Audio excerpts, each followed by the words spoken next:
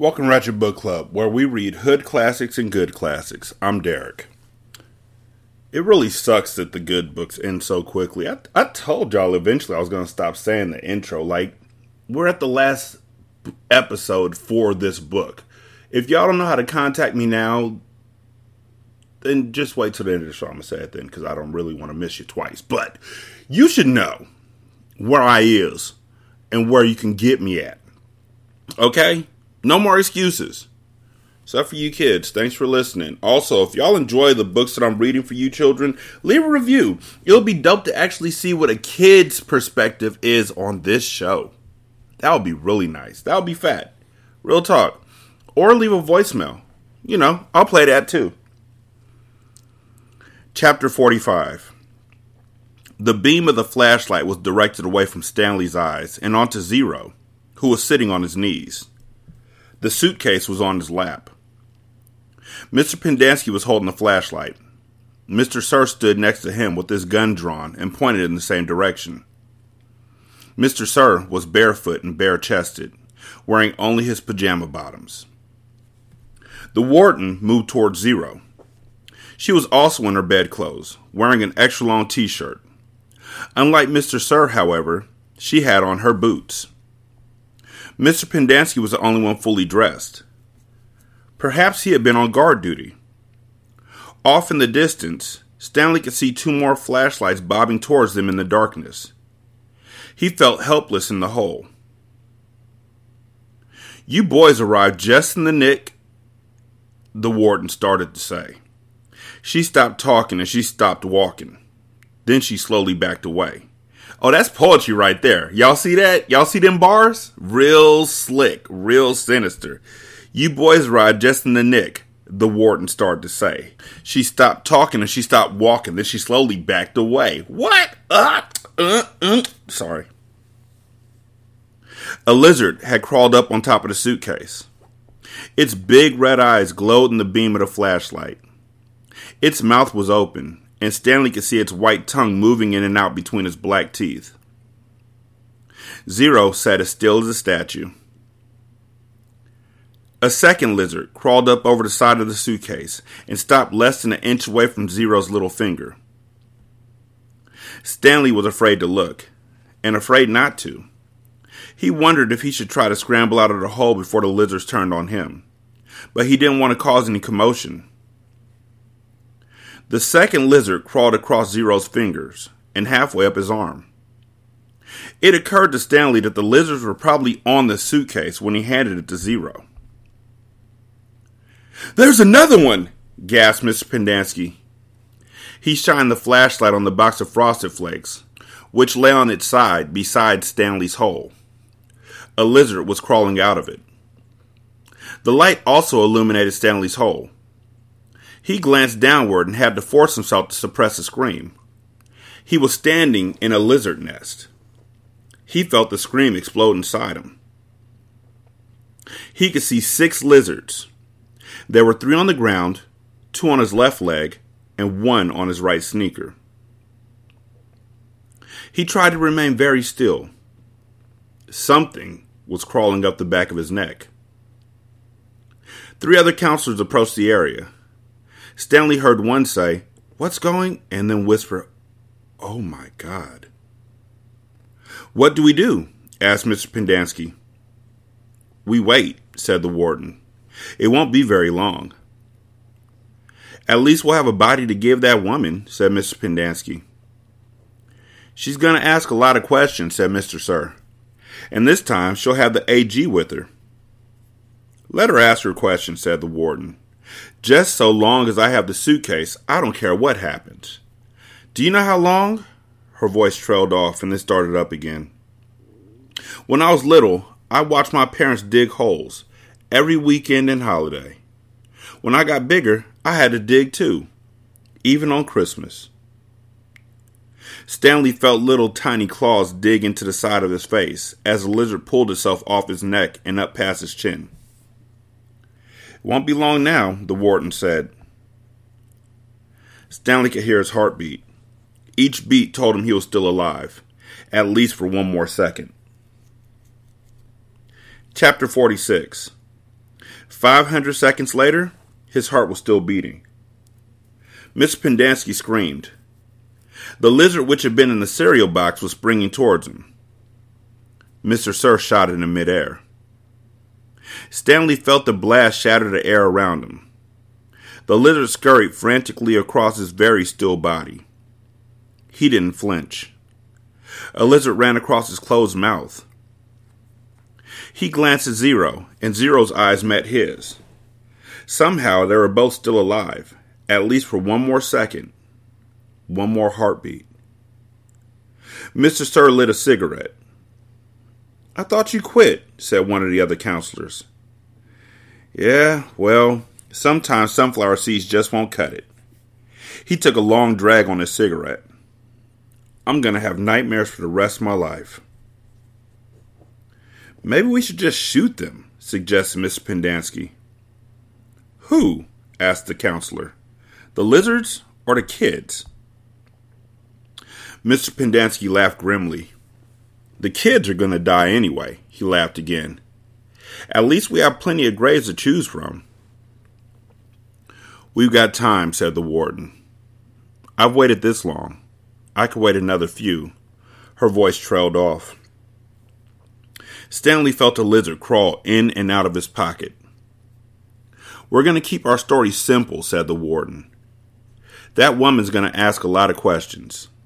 The AG will most likely initiate an investigation. So this is what happened. Stanley tried to run away in the night, fell in a hole, and the lizards got him. That's it. We're not even going to give them Zero's body. As far as anyone knows, Zero doesn't exist. Like Mom said, we got plenty of graves to choose from." "Why would he run away if he knew he was getting released today?" asked Mr. Pendanski. "Who knows? He's crazy. That's why we couldn't release him yesterday. He was delirious, and we had to watch over him so he wouldn't hurt himself or anyone else." "She's not going to like it," said Mr. Pendanski. "She's not going to like anything we tell her," said the warden. She stared at Zero in the suitcase. "Why aren't you dead yet?" she asked. Stanley only half listened to the talk of the counselors. He didn't know who that woman was or what AG meant. He didn't even realize there were initials. It sounded like one word, Age E. His mind was focused on the tiny claws that moved up and down his skin and through his hair. He tried to think about other things. He didn't want to die with the images of the warden, Mr. Sir, and the lizards etched into his brain. Instead, he tried to see his mother's face. His brain took him back to a time when he was very little, all bundled up in a snowsuit. He and his mother were walking, hand in hand, mitten in mitten, when they both slipped on some ice and fell and rolled down a snow-covered hillside. They ended up at the bottom of the hill. He remembered he almost cried, but instead he laughed. His mother laughed too. He could feel the same lightheaded feeling he felt then, dizzy from rolling down the hill. He felt the sharp coldness of the snow against his ear. He could see flecks of snow on his mother's bright and cheery face. This was where he wanted to be when he died. "Hey, caveman, guess what?" said Mr. Sir. "You're innocent after all. I thought you'd like to know that. Your lawyer came to get you yesterday. Too bad you weren't here." The words meant nothing to Stanley, who was still in the snow. He and his mother climbed back up the hill and rolled down again, this time on purpose. Later, they had hot chocolate with lots of melted marshmallows. "It's getting close to 4:30, said Mr. Pendanski. "They'll be waking up." The warden told the counselors to return to the tents. She told them to give the campers breakfast and make sure they didn't talk to anyone. As long as they did what they were told, they wouldn't have to dig any more holes. If they talked, they would be severely punished. "How should we say they will be punished?" one of the counselors asked. "Let them use their imagination," said the warden. Stanley watched the counselors return to the tents, leaving only the warden and Mr. Sir behind. He knew the warden didn't care whether the campers dug any more holes or not. She'd found what she was looking for. He glanced at Zero. A lizard was perched on his shoulder.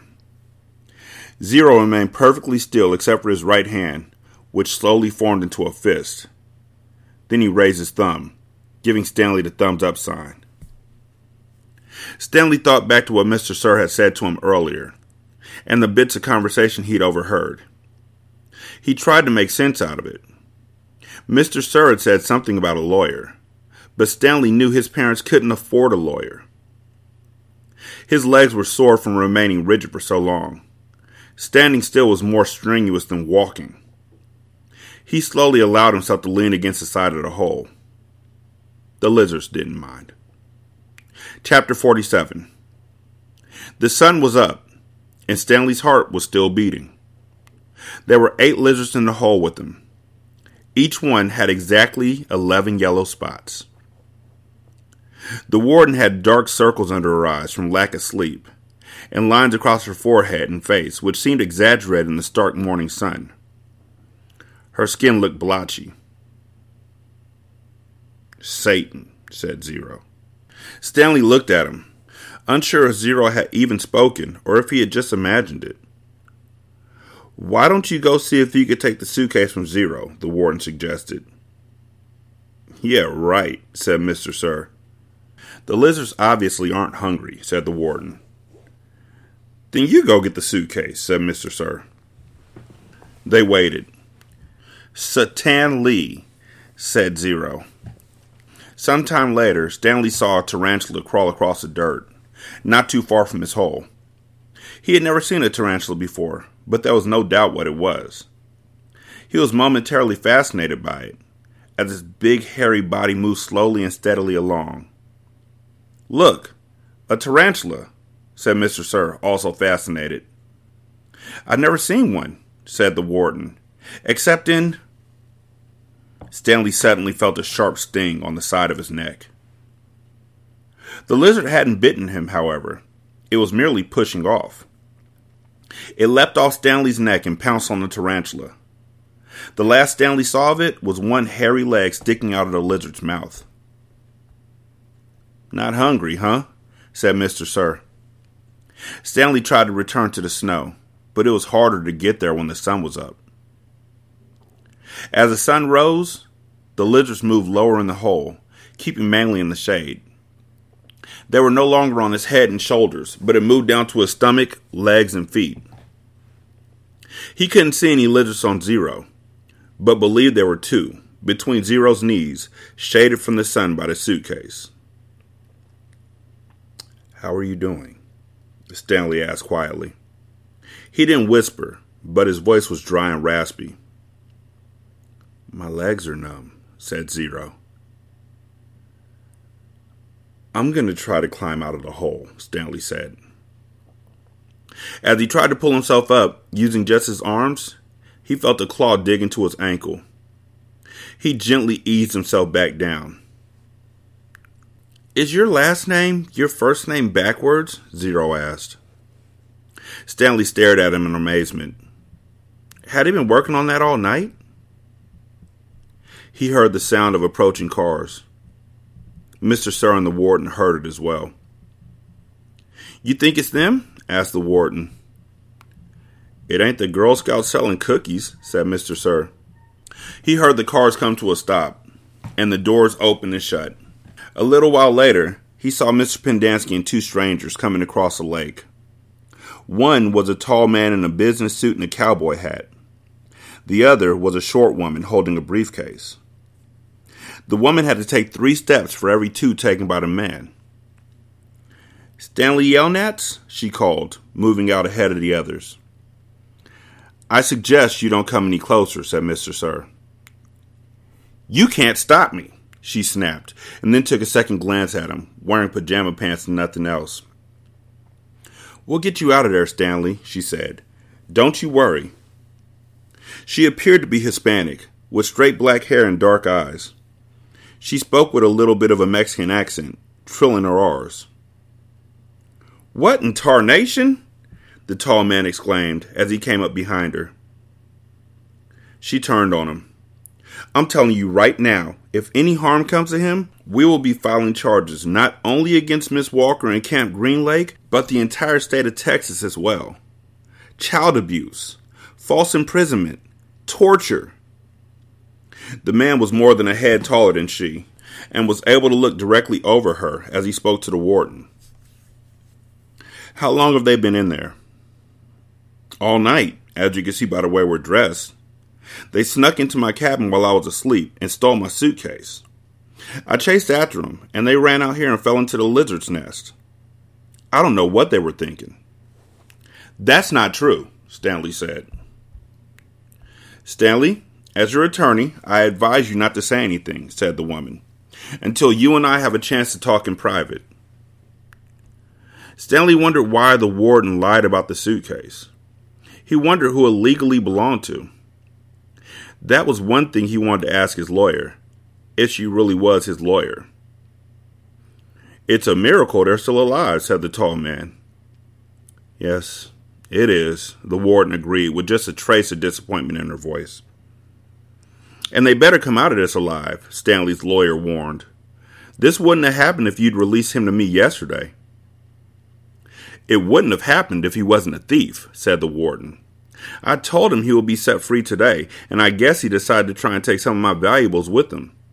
He's been delirious for the last week. Why didn't you release him when she came to you yesterday? The tall man asked. She didn't have proper authorization, said the warden. I had a court order. It wasn't authenticated, the warden said. Authenticated? It was signed by the judge who sentenced him. I needed authentication from the Attorney General, said the warden. How do I know it's legitimate? The boys in my custody have proven themselves dangerous to society. Am I supposed to just turn them loose anytime someone hands me a piece of paper? Yes, said the woman, if it's a court order. Stanley has been hospitalized for the last few days, the warden explained. He's been suffering from hallucinations and delirium, ranting and raving. He was in no condition to leave. The fact that he was trying to steal from me on the day before his release proves... Stanley tried to climb out of his hole, using mostly his arms so as to not disturb the lizards too much. As he pulled himself upward, the lizards moved downward, keeping out of the sun's direct rays. He swung his legs up and over, and the last of the lizards hopped off. Thank God, exclaimed the warden. She started towards him, then stopped. A lizard crawled out of his pocket and down his leg. Stanley was overcome by a rush of dizziness and almost fell over. He steadied himself, then reached down, took hold of Zero's arm, and helped him slowly to his feet. Zero still held the suitcase. The lizards, which had been hiding under it, scurried quickly into the hole. Stanley and Zero staggered away. The warden rushed to him. She hugged Zero. Thank God you're alive, she said, as she tried to take the suitcase from him. He jerked it free. It belongs to Stanley, he said. Don't cause any more trouble, the warden warned. You stole it from my cabin, and you've been caught red-handed. If I press charges, Stanley might have to return to prison. Now I'm willing, in view of all the circumstances, to... It's got his name on it, said Zero. Stanley's lawyers pushed past the tall man to have a look. See? Zero showed her. Stanley Yelnats. Stanley looked too. There, in big black letters, was Stanley Yelnats. The tall man looked over the heads of the others at the name on the suitcase. You say he stole it from your cabin? The warden stared at it in disbelief. That's It's She couldn't even say it. Chapter 48. They slowly walked back to camp. The tall man was the Texas Attorney General, the chief law enforcement officer for the state. Stanley's lawyer was named Miss Marengo. Stanley held the suitcase. He was so tired he couldn't think straight. He felt as if he was walking in a dream, not quite able to comprehend what was going on around him. They stopped in front of the camp office. Mr. Sir went inside to get Stanley's belongings. The Attorney General told Mr. Pendanski to get the boys something to drink and eat. The warden seemed as dazed as Stanley. "You can't even read," she said to Zero. Zero said nothing.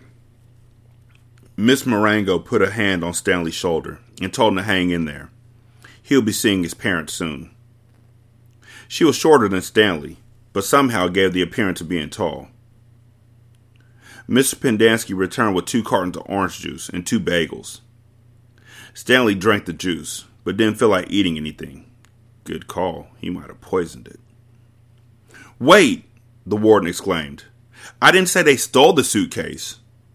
It's his suitcase, obviously, but he put my things from my cabin inside of it." "That isn't what you said earlier," said Mrs. Marengo. "What's in the suitcase?" the warden asked Stanley. "Tell us what's in it, and then we'll open it and see." Stanley didn't know what to do. "Stanley, as your lawyer, I advise you not to open your suitcase," said Miss Marengo. "He has to open it," said the warden. "I have the right to check the personal property of any of the detainees. How do I know there's not any drugs or weapons in there? He stole a car, too. I've got witnesses." She was nearly hysterical. "He's no longer under your jurisdiction," said Stanley's lawyer. "He has not been officially released," said the warden. "Open the suitcase, Stanley." "Do not open it," said Stanley's lawyer. Stanley did nothing. Mr. Sir returned from the office with Stanley's backpack and clothes. The Attorney General handed Miss Marengo a sheet of paper. "You're free to go," he said to Stanley. "I know you're anxious to get out of here, so you can just keep the orange suit as a souvenir. Or burn it. Whatever you want. Good luck, Stanley." He reached out his hand to shake, but Miss Marengo hurried Stanley away. "Come on, Stanley," she said. "We have a lot to talk about." Stanley stopped and turned to look at Zero. He couldn't just leave him there. Zero gave him the thumbs up. "I can't leave Hector," Stanley said. "I suggest we go," said his lawyer with a sense of urgency in her voice. "I'll be okay," said Zero. His eyes shifted towards Mr. Pendanski on one side of him, then to the warden and Mr. Sir on the other.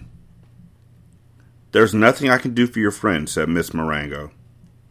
"You're released pursuant to an order from the judge." "They'll kill him," said Stanley.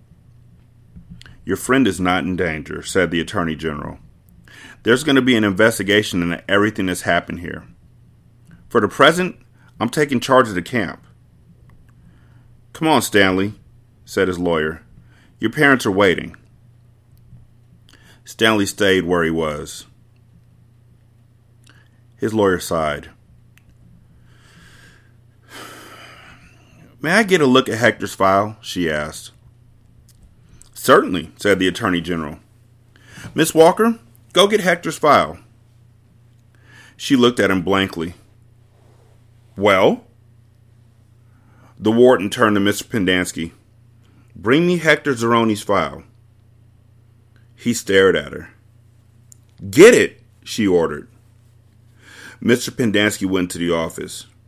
He returned a few minutes later and announced the file was apparently misplaced. The Attorney General was infuriated. "What kind of camp you running here, Miss Walker?" The warden said nothing. She stared at the suitcase. The Attorney General assured Stanley's lawyer that he would get the records. "Excuse me while I call my office." He turned back to the warden. "I assume the phone works?" He walked into the camp office, slamming the door behind him. A little while later, he reappeared and told the warden he wanted to talk to her. She cursed, then went inside. Stanley gave Zero thumbs up. "Caveman? Is that you?" He turned to see Armpit and Squid coming out of the rec room. Squid shouted back into the rec room, "Caveman and Zero are out here." Soon all the boys from Group D had gathered around him and Zero. "Good to see you, man," Armpit said, shaking his hand. "We thought you were buzzard food." "Stanley is being released today," said Mr. Pendanski. Way to go, said Magnet, hitting him on the shoulder. And you didn't even have to step on a rattlesnake, said Squid. Even Zigzag shook Stanley's hand. Sorry about, It's cool, said Stanley. We had to lift the truck clear out the hole, Zigzag told him. It took everyone in C, D, and E. We just picked it right up. It was really cool, said Twitch. X-Ray was the only one who didn't come over. Stanley saw him hang back behind the others for a moment, then returned to the rec room. Guess what, said Magnet, glancing at Mr. Pendanski. Mom said we don't have to dig any more holes. That's great, Stanley said. Will you do me a favor? Asked Squid. I guess, Stanley agreed, somewhat hesitantly. I want you to... He turned to Miss Marengo. Hey, lady, you have a pen and pencil I can borrow? She gave it to him, and Squid wrote down a phone number, which he gave to Stanley. Call my mom for me, okay? Tell her I said I was sorry. Tell her Alan said he was sorry. Stanley promised he would. Now you be careful out there in the real world, said Armpit. Not everybody is as nice as us. Stanley smiled. The boys departed when the warden came out of the office. The Attorney General was right behind her. My office is having some difficulty locating Hector Zeroni's records, the Attorney General said. So you have no claim of authority over him? Asked Miss Marengo. I didn't say that. He's in the computer. We just can't access his records. It's like they've fallen through a hole in cyberspace. A hole in cyberspace, Miss Marengo repeated. How interesting. When is his release date? I don't know. How long has he been here? Like I said, we can't. So what do you plan to do with him? Keep him confined indefinitely without justification while you go crawling through black holes in cyberspace? The Attorney General stared at her. He was obviously incarcerated for a reason. Oh? And what reason was that? The Attorney General said nothing. Stanley's lawyer took hold of Zero's hand. Come on, Hector. You're coming with us. There never used to be yellow-spotted lizards in the town of Green Lake. They didn't come to the area until after the lake dried up. But the townsfolk had heard about the red-eyed monsters living in the desert hills. One afternoon, Sam, the onion man, and his donkey, Mary Lou, were returning to his boat, which was anchored just a little offshore. It was late in November, and the peach trees had lost most of their leaves. Sam! Someone called. He turned around and see three men running after him, waving their hats. He waited. Afternoon, Walter, Bo, Jesse, he greeted them as they walked up, catching their breath. Glad we caught you, said Bo. We're going rattlesnake hunting in the morning. We wanted to get some of your lizard juice, said Walter. I ain't scared of no rattlesnake, said Jesse, but I don't want to come across one of them red-eyed monsters. I seen one once, and that was enough. I knew about the red eyes, of course. I hadn't heard about the big black teeth. It's the white tongues that get me, said Bo. Sam gave each man 2 bottles of pure onion juice. He told them to drink 1 bottle before going to bed that night, then a half bottle in the morning, then a half bottle around lunchtime. You sure this stuff works? Asked Walter. I'll tell you what, said Sam. If it doesn't, you can come back next week and I'll give you your money back. Walter looked around unsure as Bo and Jesse laughed. Then Sam laughed too. Even Mary Lou let out a rare hee-haw. Just remember, Sam told the men before they left. It's important, very important, you drink a bottle tonight. You got to get it into your bloodstream. The lizards don't like onion blood. Stanley and Zero sat in the back seat of Miss Marengo's BMW.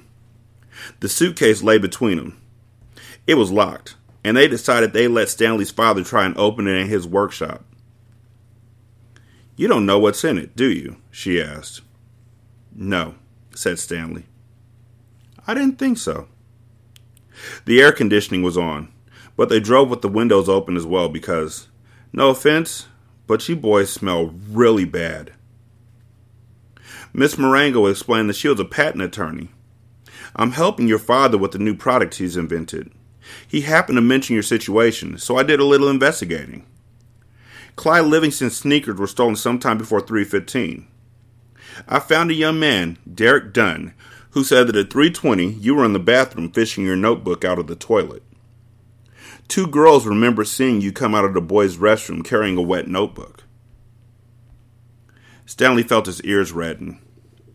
Even after everything he'd been through, the memory still caused him to feel shame. So you couldn't have stolen them, said Miss Marengo. He didn't. I did, said Zero. You did what? Asked Miss Marengo. I stole the sneakers. The lawyer actually turned around while driving and looked at him. I didn't hear that, she said, and I advise you to make sure I don't hear it again. What did my father invent? Stanley asked. Did he find a way to recycle sneakers? No, he's still working on that, explained Miss Marengo. But he invented a product that eliminates foot odor. Here, I've got a sample in my briefcase. I wish I had more. You two could bathe in it.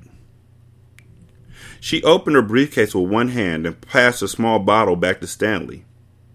It was fresh and had a somewhat spicy smell. He handed it to Zero. What's it called? Stanley asked. We haven't come up with a name yet, said Miss Marengo. It smells familiar, said Zero. Peaches, right? Said Miss Marengo. That's what everyone says. A short while later, both boys fell asleep. Behind them, the sky had turned dark, and for the first time in over 100 years, a drop of rain fell into the empty lake. Part 3. Filling in the holes. Chapter 50.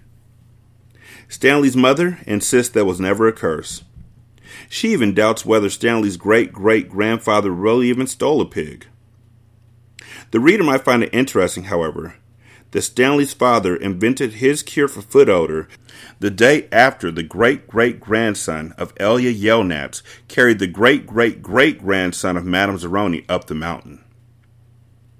The Attorney General closed Camp Green Lake. Miss Walker, who was in desperate need of money, had to sell the land, which had been in her family for generations. It was bought by a national organization dedicated to the well-being of young girls. In a few years, Camp Green Lake will become a Girl Scout camp. This is pretty much the end of the story. The reader probably still has some questions, but unfortunately, from here on in, the answers tend to be long and tedious. While Miss Bell, Stanley's former math teacher, might want to know the percent change in Stanley's weight, the reader probably cares more about the change in Stanley's character and self-confidence. But those changes are subtle and hard to measure. There is no simple answer. Even the contents of the suitcase turned out to be somewhat tedious. Stanley's father pried it open in the workshop, and at first, everyone gasped at the sparkling jewels. Stanley thought he and Hector would become millionaires. But the jewels were of poor quality, worth no more than $20,000. Underneath the jewels was a stack of papers that had once belonged to the first Stanley Yelnats. These consisted of stock certificates, deeds of trust, and promissory notes. They were hard to read and even more difficult to understand. Miss Marengo's law firm spent more than 2 months going through all the jewels. They turned out to be a lot more valuable than the jewels. After legal fees and taxes, Stanley and Zero each received less than $1 million. But not a lot less. It was enough for Stanley to buy his family a new house with a laboratory in the basement, and for Hector to hire a team of private investigators. But it would be boring to go through all the tedious details of all the changes in their lives.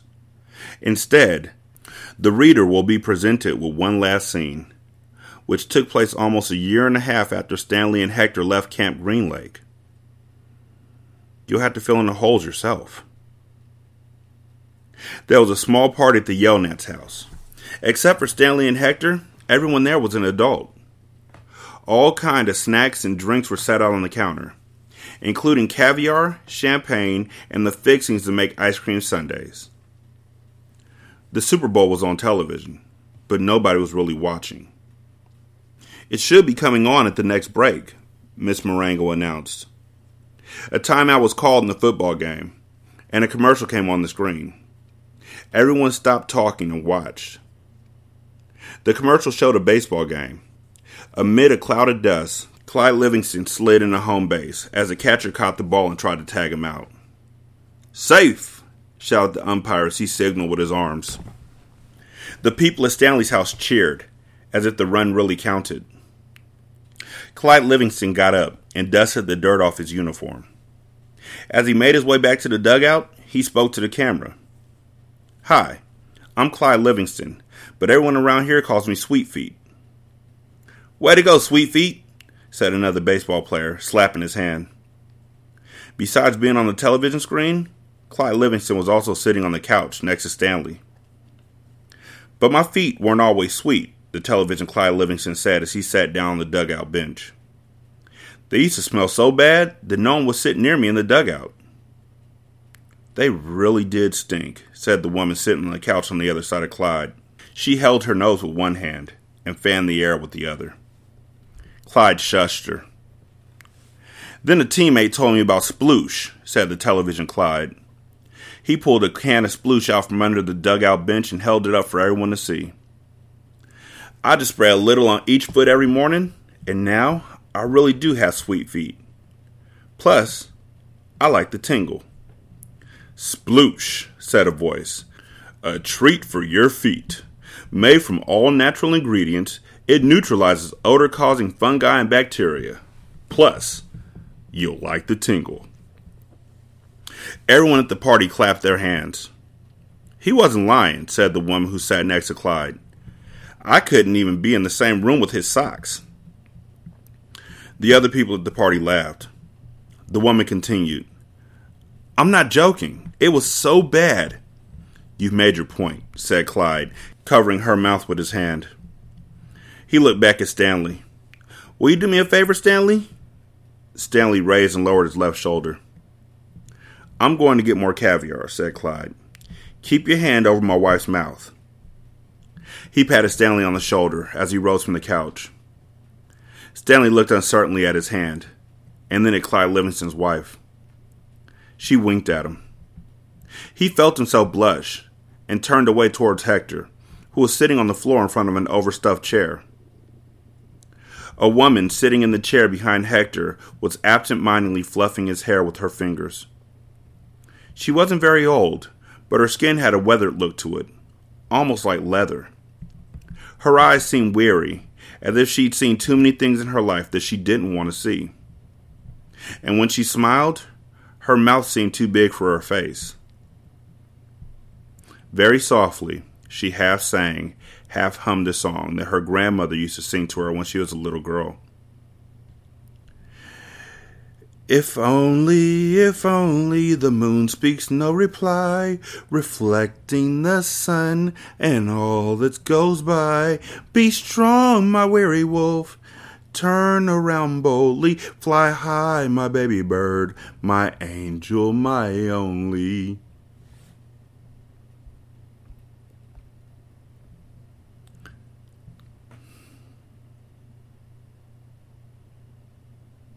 I love that book. I hope y'all love it too. I don't know.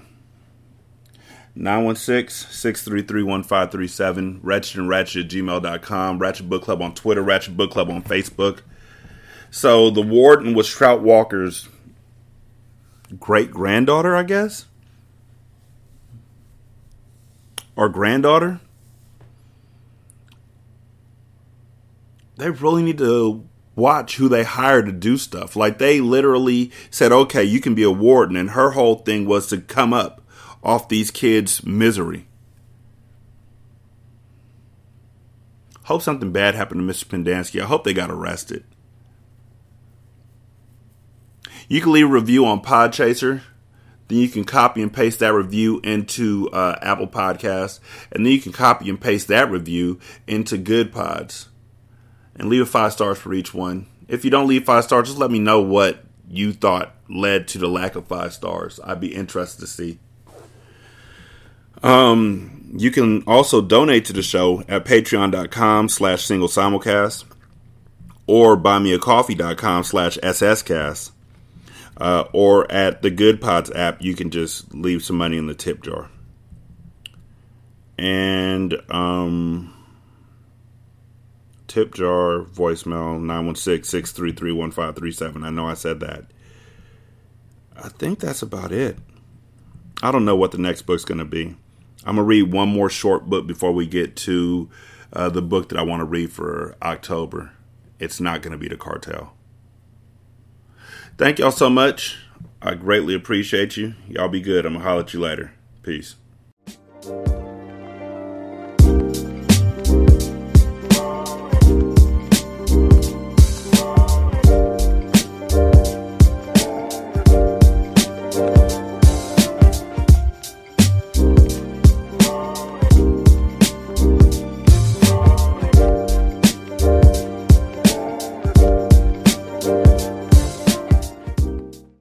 The intro and outro to Ratchet Book Club is by That Kid Garan, and it's called Goodbyes. You can email him at tkgbeats94@gmail.com for more information on how to lease this beat. This is Single Simulcast.